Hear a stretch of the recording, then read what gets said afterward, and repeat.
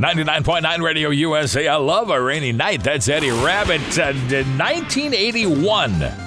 34 years ago today, that song was number one. It's 6 below.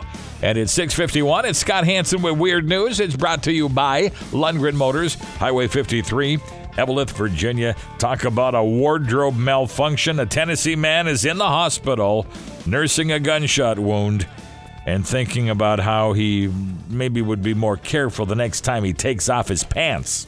William Rood was getting undressed, took off his pants without taking his .25 caliber pistol out of his front pocket. The gun went off and shot him in the chin and the nose. What'd you think I was going to say?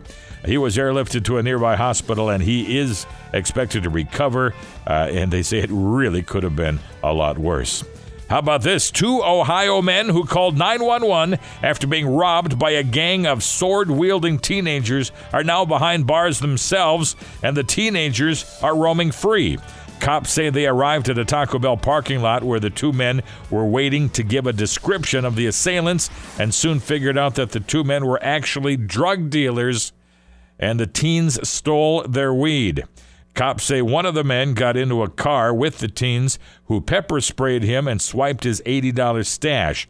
He and his buddy are charged with trafficking marijuana. And finally, talk about a happy meal. A McDonald's employee in Pennsylvania was arrested for allegedly selling something that wasn't on the menu, not the dollar menu, not any menu, heroin.